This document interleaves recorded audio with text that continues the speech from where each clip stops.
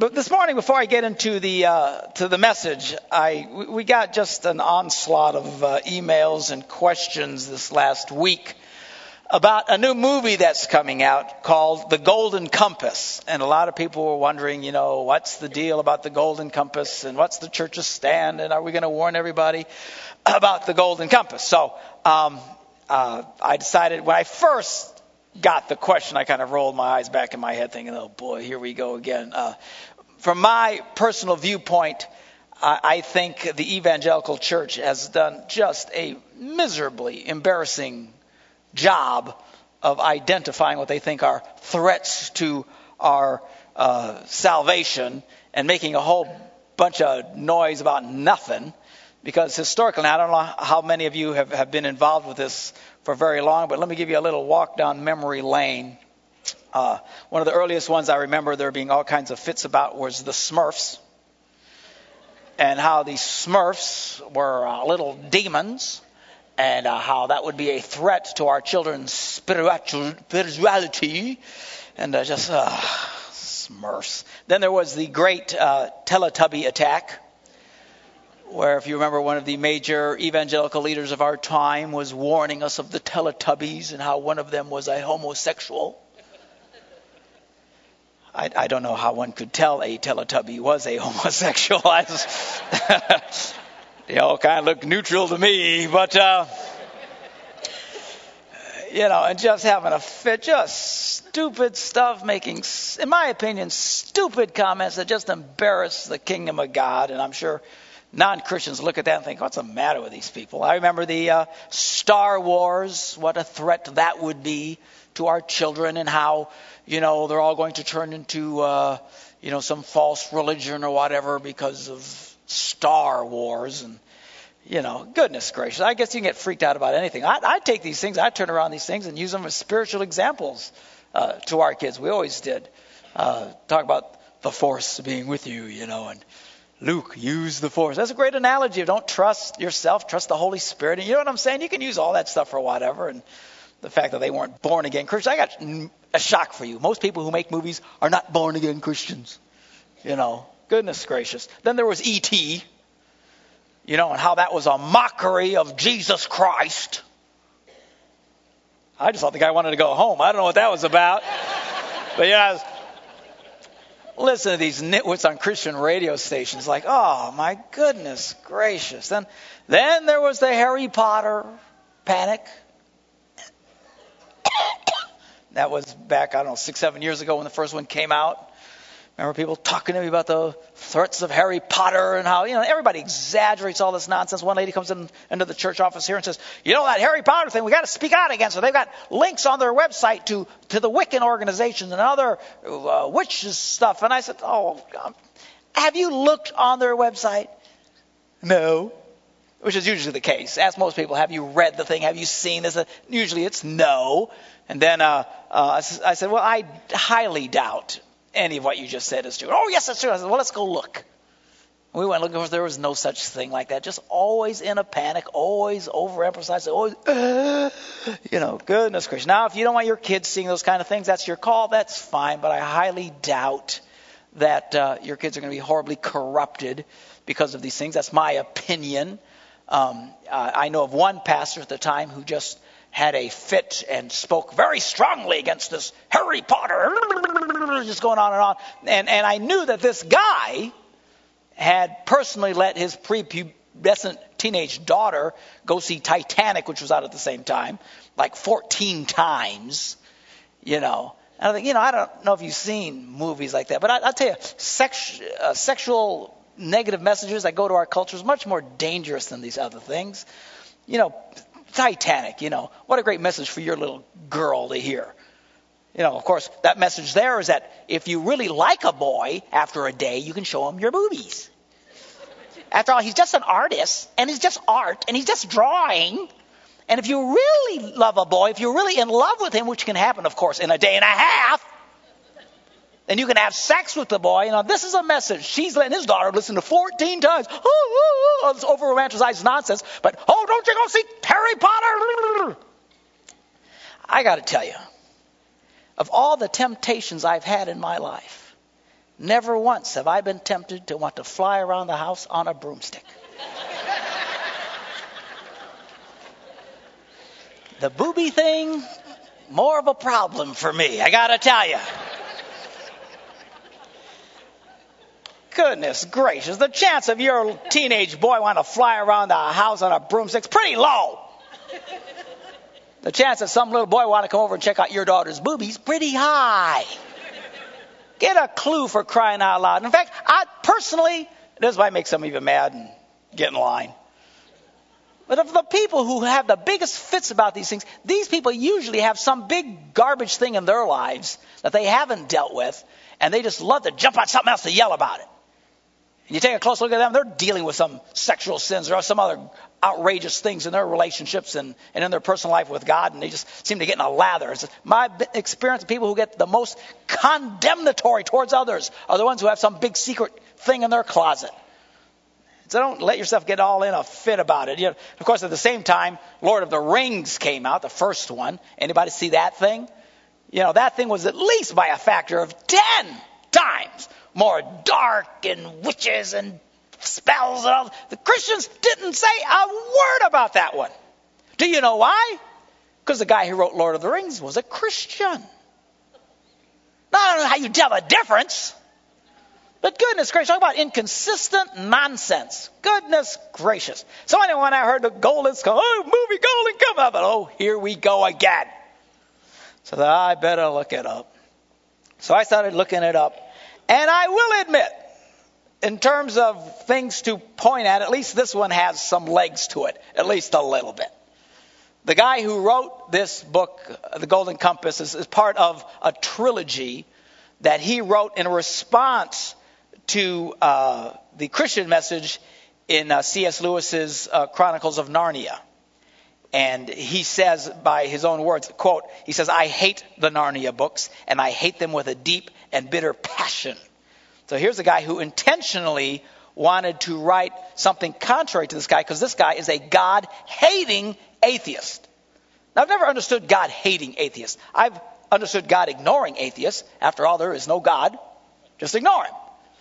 How you can hate a God that doesn't exist, I don't quite understand. I hate God. I thought you didn't believe in him. Well, I hate him. Idiots. Well, this guy says, I'm trying to undermine the basis of Christian belief. My books are about killing God. And in point of fact, if you look at the first book is pretty mild, and that's what the movie's based about. Then the second one gets heavier, and the third one real heavy. And literally, the books, from my understanding and from his own words, is about the heroine eventually discovering and killing God, and how great freedom comes once God is dead. And certainly a negative thing. So now the first book, movie, is based on the first book, which is very low key, and they even took some of the atheist messages out of the movie. So the movie in and of itself is pretty neutral.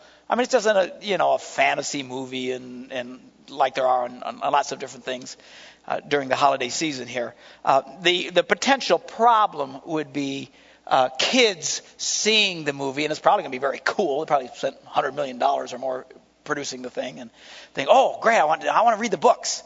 And then the books then actually get into this extremely negative thing. So I would be very cautious, at least, if I were you. So if my grandchildren, I would not take my grandchildren to see such a film. Not that the film in and of itself is bad, but fear that they could, get caught up into it and then want to read the books and then hear the very anti-God, anti-Christ message that's in it, okay?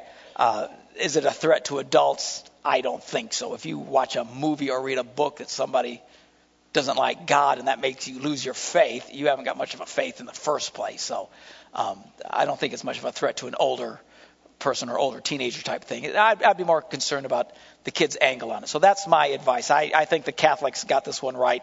They're encouraging families to boycott the movie, just not go. We're not going to get out on picket it or any nonsense like that. But with small kids, I wouldn't take them to it, That's my personal opinion. But on the other hand, I'm sure it's not this major, horrible thing. There's lots of anti-God messages in movies. It's just the culture that we live in. And in fact, there's a lot of times it's a great opportunity to talk to your kids about some of these things. So if you got older kids, that's one thing. But I'm just talking about the little ones. You don't want them reading those kinds of books and stuff. Although I suppose you could let them watch a movie and not let them get the book. So, whatever. I hope the movie's enough of a flop that they don't go on to make the next two that do have the very, very anti-God messages in them. But I don't think it's this big threat per se. Did anybody watch Happy Feet? Anybody see that movie? Anybody catch the really blatantly anti-Christian message in that? That these guys, the older penguins and stuff, they were like the elders of the church, and we can't do this, we don't believe that, and this open-thinking penguin. There's all kinds of little tiny personal swats at established religion through that whole thing. But goodness gracious, the chances of my little grandsons picking that up, most of you probably didn't pick it up. It's highly unlikely, and I think our faith is a little bit stronger that we can handle some of these. Does that make any sense? It's not like we're so fragile and our faith is so weak that if we hear one little thing, it's going to cause. Man, if you go see some movie or read some book and it makes you fall away from Jesus, you probably got other issues. Having said that, I think the book or the thing is dark enough by the guy's own words and opinion that if I got small kids, I'd pass on it. So there, that's my answer to that. Beyond that, don't ask me any more about it. Okay, it's not the end of the world. Let's talk about Christmas. Now we are continuing the message, preparing for Christmas. What we're doing is we're looking at Luke, the first chapter. Luke is the one who took the most amount of time to give us the most amount of detail about the birth of Christ. The other ones very mildly, a couple of them just pass over it pretty much altogether. But Luke took a bit of time there. And we were reading last week how the angel came to Zechariah, who was going to be, this is Gabriel comes to Zechariah, and this is going to be the father of John the Baptist. And he shows up and says, your prayers have been answered. And of course we pointed out that it seemed rather odd because these were prayers obviously this guy had given up on a long time ago. And he'd been praying for his wife to become pregnant. They're now on the verge of geezerhood. They weren't, out of the category of kind of my age, kind of the category of having babies was kind of long past. And I'm sure they had prayed for decades, asking God. It never happened. And then all of a sudden the angel shows up. Hey, God heard your prayers. And you're thinking, what do you mean? And we talked about how one of the interesting things about faith, there's a lot of things in faith that are paradoxical. In other words, on the one hand they're this, on the other hand they're that. And at times it seems confusing, almost contradictory, but it's not. It's just a mystery. And the paradox here is that on the one hand, when you pray, you need to be intense and deliberate and trusting God and believing God with all your strength and energy with your prayers. On the other hand, you need to keep a very open-handed approach to God in your prayers, in that what you want doesn't become so important to you that it becomes more important than God. If you're praying for something and if you don't get it and you get mad at God and get bitter against God, you got a problem. All right? People who say, well, I prayed, I'm so mad at God because I didn't get what I want. Your priorities are messed up. Okay? God comes first no matter what we get. God isn't just Santa. Okay? God isn't just some old grandpa sitting around just to give you stuff. While he does want to bless you, it's not about what we can get from God. It's about connecting with God and being part of the kingdom of God. And he's our Father and we're his children. And there's this relationship with God that we have. And if what you want is more important than God, you got a big problem. And you get in an attitude like that, God isn't going to give you what you want that's more important to him. Why would he do that? He says, thou shalt have no other gods before me. I'm a very jealous God. Anything that you think is so important, you want more than God, and you're willing to break off your relationship with God because you don't get it, you ain't going to get it. And you're in a bad place. Zechariah was a guy who, after decades of praying and not having the answer, was still serving God. He was still a priest. He still came into the altar and was offering up incense to God and prayers to God. He had a good heart, even though he hadn't gotten what he wanted. Still loving God, and all of a sudden, boom, the angel shows up. God heard your prayer. Kind of a little timing disconnect there. But so this is the setup for where we're at. So now the angel starts telling Zechariah about this child who's going to be John the Baptist and describing him to him. And he says, well, many people of Israel will he bring back to the Lord their God, talking about John the Baptist. And he will go on before the Lord in the spirit and the power of Elijah. Now, I'm sure when he first heard that, he had to think, well, wow, that'd be kind of cool. Because if you read anything about Elijah was this really cool butt-kicking prophet. I mean, this guy was neat. He'd get in people's faces and do some of the most amazing miracles. I mean, sometime we'll just do a little study on the life of Elijah and see the amazing miracles this guy had, and the attitude that he had is absolutely fascinating. So now when you think of the power of Elijah, you would think, wow, this guy's going to do some incredible miracles.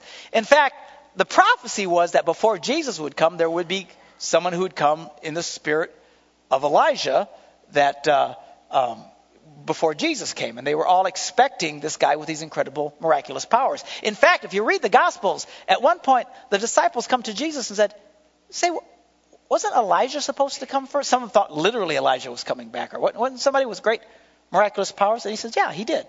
John the Baptist.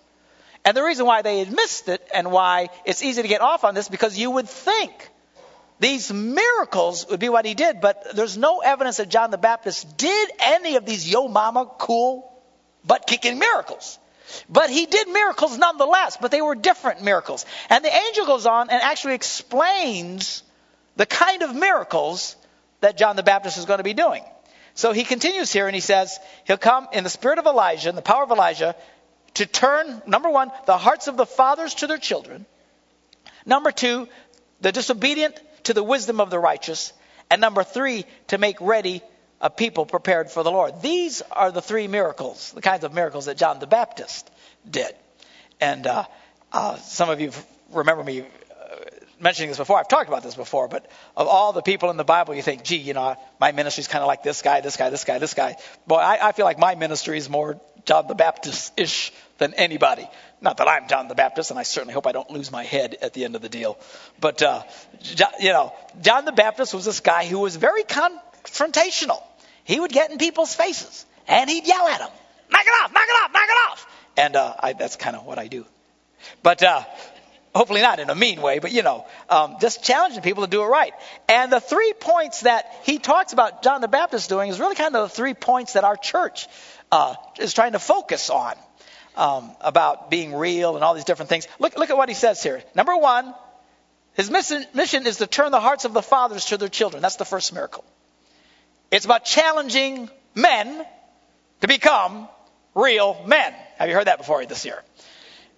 Challenging men to be real men. Challenging men to turn their attentions back to their children, back to their families, connecting with their most fundamental responsibilities.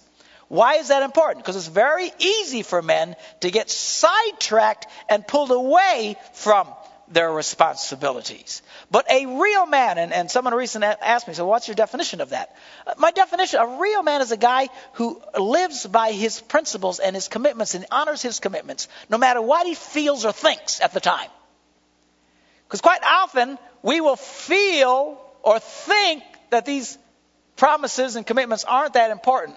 But we don't live by our thinking. We don't live by our feeling. We live by God's principles, the teachings of the scriptures, by our promises, and we honor them. That's what a real man does. He honors those things. It's easy for men to get pulled away from these things. Quite frankly, a lot of guys who have careers, it's very easy for them to get pulled away from their home because they get so much attention at work. At work, they praise them and you're wonderful and you're great and you're fabulous and you're fantastic and great. And then they go home and you're not quite the rock star you were at work. Are you hearing me?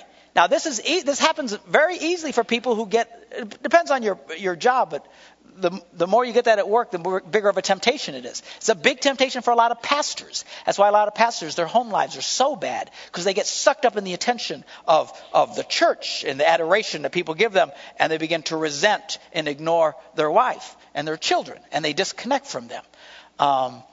In what I do when I travel around the country doing these marriage seminars and being on television and all these different things that I do as I speak around the country during the week, These people treat me like I'm a rock star when I'm out there. They do. They just think I'm fabulous and I'm great. And they're asking me for autographs. And they think I'm brilliant. And they come to my wife and say, it must be so wonderful to be married to him. And she smiles thinking, yeah, it's a thrill a minute.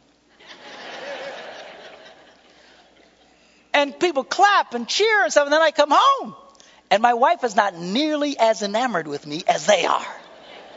It's just reality. It's just life. But I got news for you. This is phony. This is real.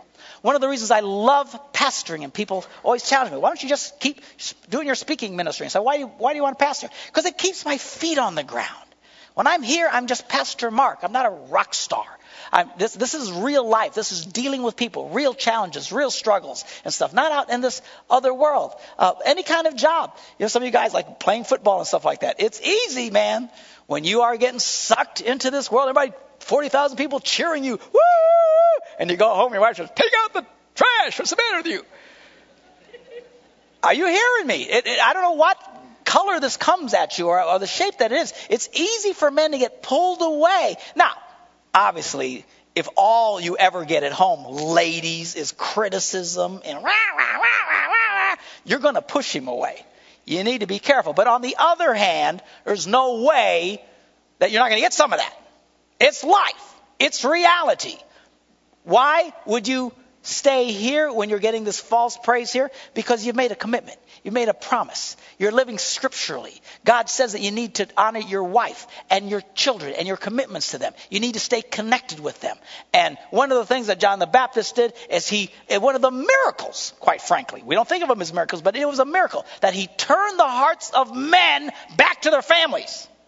That is a miracle. It's a miracle I'm constantly chasing. Men have always been challenged with this thing, even in Jesus' day. Now, we got a lot more distractions in our culture today. But look at the scripture in Matthew, the 19th chapter. We read about some Pharisees come to Jesus. And they said, is it lawful for a man to divorce his wife for any and every reason? These guys had it so structured, you could divorce your wife if she burnt the toast. Seriously, this is what they did. And what was the end result of it? It kept women in fear. They were terrified. In that culture, it's hard enough today to survive financially after a divorce. And quite frankly, I've never quite understood it. 80% of divorces in America are filed by women. And I know you get so mad, but, and I know you've got your list of reasons and stuff, but goodness gracious, you need to slow down a little bit. Being divorced is a pretty much one-way ticket to a life of struggle and poverty. Financially, it is a disaster, unless you can find some other guy who'll pick you up who's got money, or you happen to be independently wealthy. It is a struggle. Talk to any woman who's been through it. It is a financial, you would think that motive alone would cause people, but people get so emotionally caught up, they get so mad. But as bad as it was today, as it is today, it was way worse 2,000 years ago. These women were doomed. There was no way they could survive financially. They were just put in a horrible place if they were divorced. So men use this position of, I can divorce you for any reason, and keeping their wives in fear. And it was an icky thing. And these guys kind of thought it was kind of cool. And the Pharisees said, it's okay, right? And Jesus replied to him, says, Moses permitted you to divorce your wives because your hearts were hard, you little twits. It was not this way from the beginning. You don't treat women this way. You don't terrorize your wife and your children. Be a man. And the disciples said to him, well, if that's the situation between a husband and a wife, it's better not to marry. Oh, these self-centered little snots. Can you imagine this? These are the disciples. They're saying, if you can't get rid of her anytime you want, well, it's better to stay single.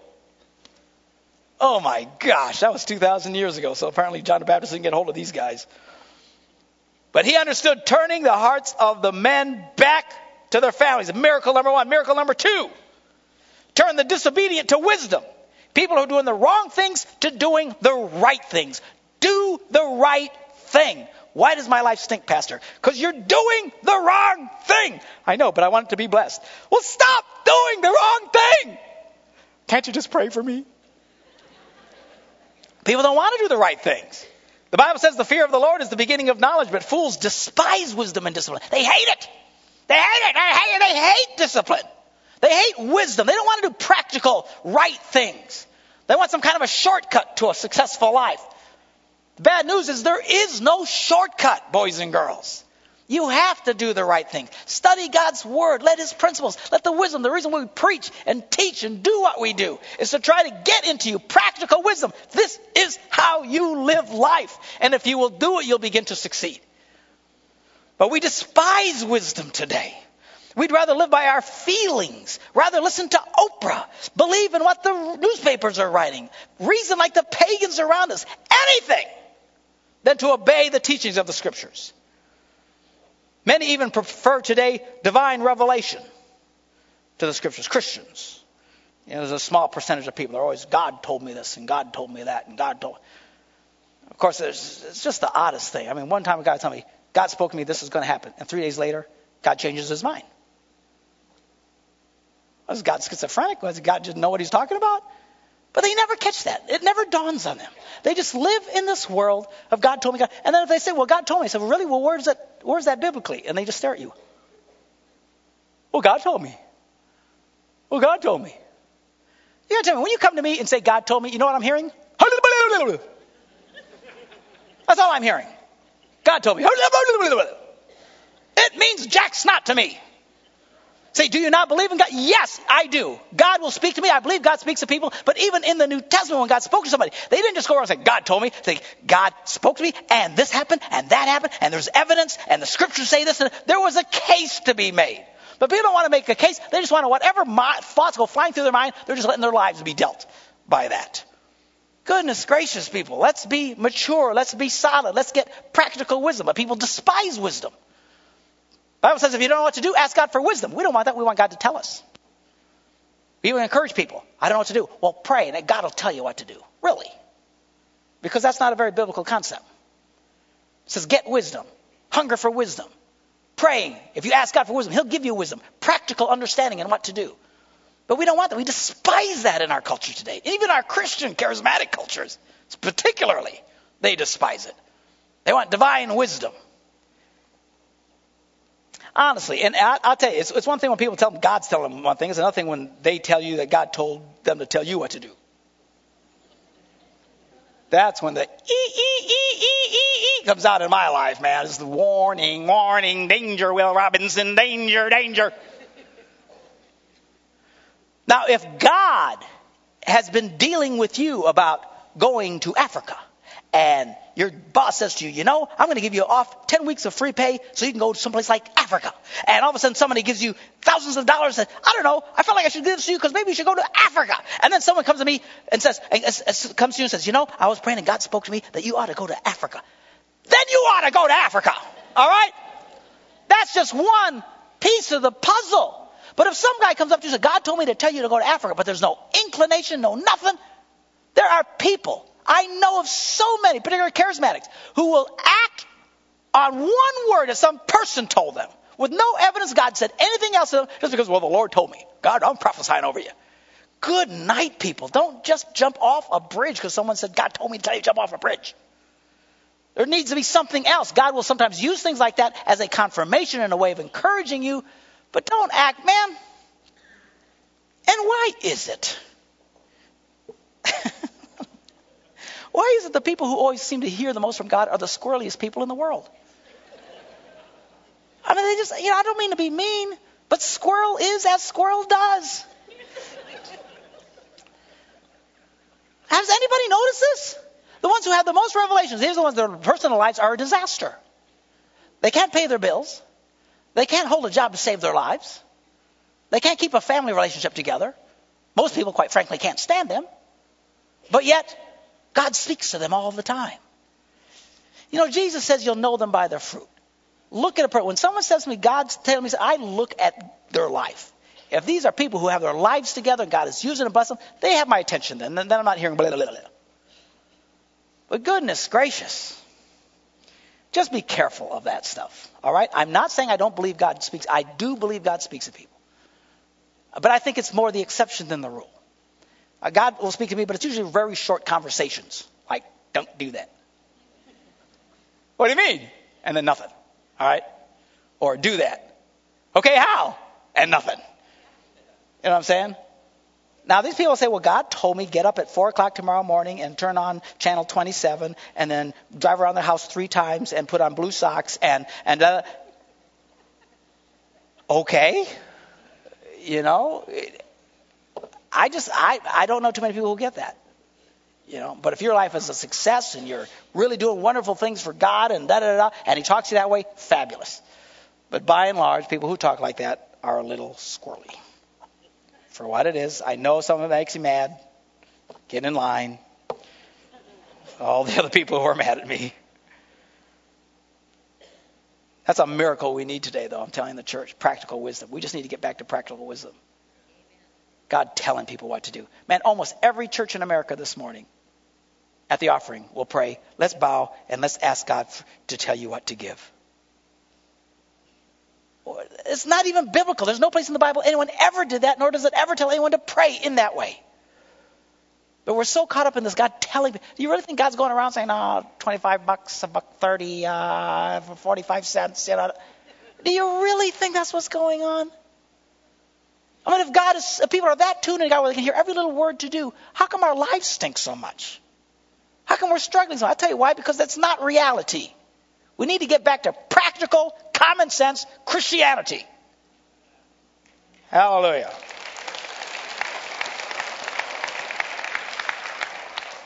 I'm talking too long. And then the third miracle, prepare people for the Lord. Challenging, we say, people to become all that God has called them to be. This is another miracle. If you can get people who will say, I want God to use me. And don't go around so much praying, God use me, as so much as God make me usable. Work in my life. Change me. Deal with me. Make me the man, the woman that you can use for the advancement of your kingdom. Not just sideline participators and viewers, but active participants in building the kingdom of God. That's what we need. That takes a miracle. These are the 3 miracles I want in our lives. Well, Zechariah goes on. He says, well, how can I be sure of any of this? I'm an old dude. My wife's well along in years. He didn't believe it. He basically said he didn't believe it. And he got in trouble. And the angel told him he won't be able to speak now until this miracle happens. Now, stop and think about this. Here's a guy who says, I don't believe it, but the angel says, okay, but it's going to happen anyway. It's very interesting when you compare that to other stories in the Bible, like a guy like Moses. You know, God comes to Moses and tells him, let's look at Numbers, the 20th chapter, verse 8. Let's just jump to that real quick. 20th chapter and then verse 8. It says, God tells Moses, take the staff and you and your brother Aaron, gather the assembly together, speak to that rock before their eyes, and it will pour out water so everybody can drink. So here they are. They're in a bad place. They're traveling in the desert. They were whining constantly, these people. Unbelievable. And God says to Moses, speak to that rock in front of everybody, and water will rush out of it, and everybody will have water. Well, look what Moses does. In verse 9, so Moses took the staff from the Lord's presence, just as he commanded, and he and Aaron gathered everybody together in front of the rock, and Moses says to them, listen, you rebels! He had it up to here with these people. I mean, he is so irritated with these people. These people whine. You should read the story of the children of Israel that came out of Egypt. It is a fascinating read. You would think these people would have great faith. I mean, these guys were seeing miracles that you and I would pay big money to see. I mean, you know, frogs coming everywhere and plagues and the sea splitting wide open. And God stood before them every day, either in a big cloud, a pillar of clouds, or at night it turned to a pillar of fire. I mean, they could just look. He's right there. They'd wake up in the morning and manna, food, bread from heaven would just be on the ground. They just pick up the bread for the day. Didn't even have to do anything. It's bread automatic. You would think if you had those kinds of experiences, you would be filled with faith, wouldn't you think? Wrong. You'd think wrong. Because they saw all that and they didn't believe jack. You need to see something. Faith doesn't come as a result of seeing here. It comes as a result of seeing here. And if it will come here first and then you see it, then it's real. People say, well, I wish people would just see more miracles. God, if you just do me more miracles. Why doesn't God do more miracles? Because that's not how you get the faith. It starts here. Now, miracles still come. But it comes usually, those who birthed it here, you see it on the inside first. But these nitwits, they were just constantly whining and complaining. Moses was so ticked off at him. So then verse 11, he says, Moses raised his arm and he strikes the rock twice. Stupid rock. And water comes squirting out. Got this big miracle. Well, as you read this, God gets so ticked at him. He says, just for doing that, you're not getting into the promised land. Whoa, now stop thinking. His whole life is about getting into the promised land. But because he hit the rock instead of talking, God said, just speak to the rock. Kind of a technicality when you think. Yeah. You didn't speak to it, you hit it. And because you hit it, you're not getting into the promised land. Whoa. But now Zechariah, angel comes to him and says, this great thing's going to happen. He says, I don't think so. I'm too old. And he still gets the miracle anyway. Now granted, he says, well, you're a smart guy. You're not going to be able to talk for the next 9 months till the baby's born. So it costs him a little something, but still got the miracle. You say, why is that? Because to whom much is given, Jesus said, much is required. Moses, and let me say this as an encouragement to you as you prepare your hearts for Christmas this year. And we'll challenge you about trusting God and experiencing God in your life. A lot of times it's easy to think, I struggle. God's mad at me. I keep making mistakes. How many of you in your Christian life, you blow it? Let me see your hands. There must be 2 of you at least. Look at all these sinners. Okay? All over the place. We all struggle. All right? And it's easy to think, God's mad at me. God's disappointed me. God thinks I'm a failure. Blah, blah, blah, blah. No. And then all you got to do is read something like Moses. Man, if God got mad at Moses for that little technicality, he must be really ticked at me, right? Easy to think that way. But I got news for you. You're not Moses. Okay, now if you get up in the morning and God literally sits down and talks with you and has coffee with you and everywhere you go splits things open and water comes pouring out of rocks and everything, yeah, you better pay attention to what God tells you to do. Okay? But if you're like Zechariah, who probably this is the first time he ever saw an angel, are you hearing me? And doesn't respond maybe just quite right. It's not over for him. Okay? The more you grow in your faith, and you'll see this, God will start requiring more out of your life as you grow. But don't get freaked out when you read accounts like Moses and these other guys who blew it and, they touched something and they dropped dead. I mean, there's all these real intense stories in the Old Testament. But these are people who saw God do incredible things, and God said, make sure you only do such and such, and then they blow it. Then, yeah, they pay a big price. But you're not there. We're not there. We don't think in those kinds of terms. Don't get so disappointed because you blow it. We all blow it. I know this will shock some of you, but sometimes I blow it. I don't just float around spiritually all day. Ooh. Sometimes I get mad. Sometimes I get mean. Sometimes I'm a jerk. Sound like a jerk right now, actually, Pastor. But sometimes, don't get freaked out. God can still do miracles in your life, is my point, as we get ready for Easter, Christmas. Then Easter's all in row there. Christmas, Easter, whatever. As we get ready for this wonderful time of the year, God can still use you. God can still bless you. God can still do miracles in your life, even though you're more of a Zechariah than a Moses. And my guess here is most of us are more like Zechariahs. We do the right things. We trust God. We still make mistakes. We might doubt sometimes. But it doesn't mean God is done with you yet. That's the good news in this story, is that even though he struggled, and it cost him something, he had to take signing lessons for 9 months because he couldn't hear anything, all right? He couldn't talk, okay? He struggled, but he still got his miracle.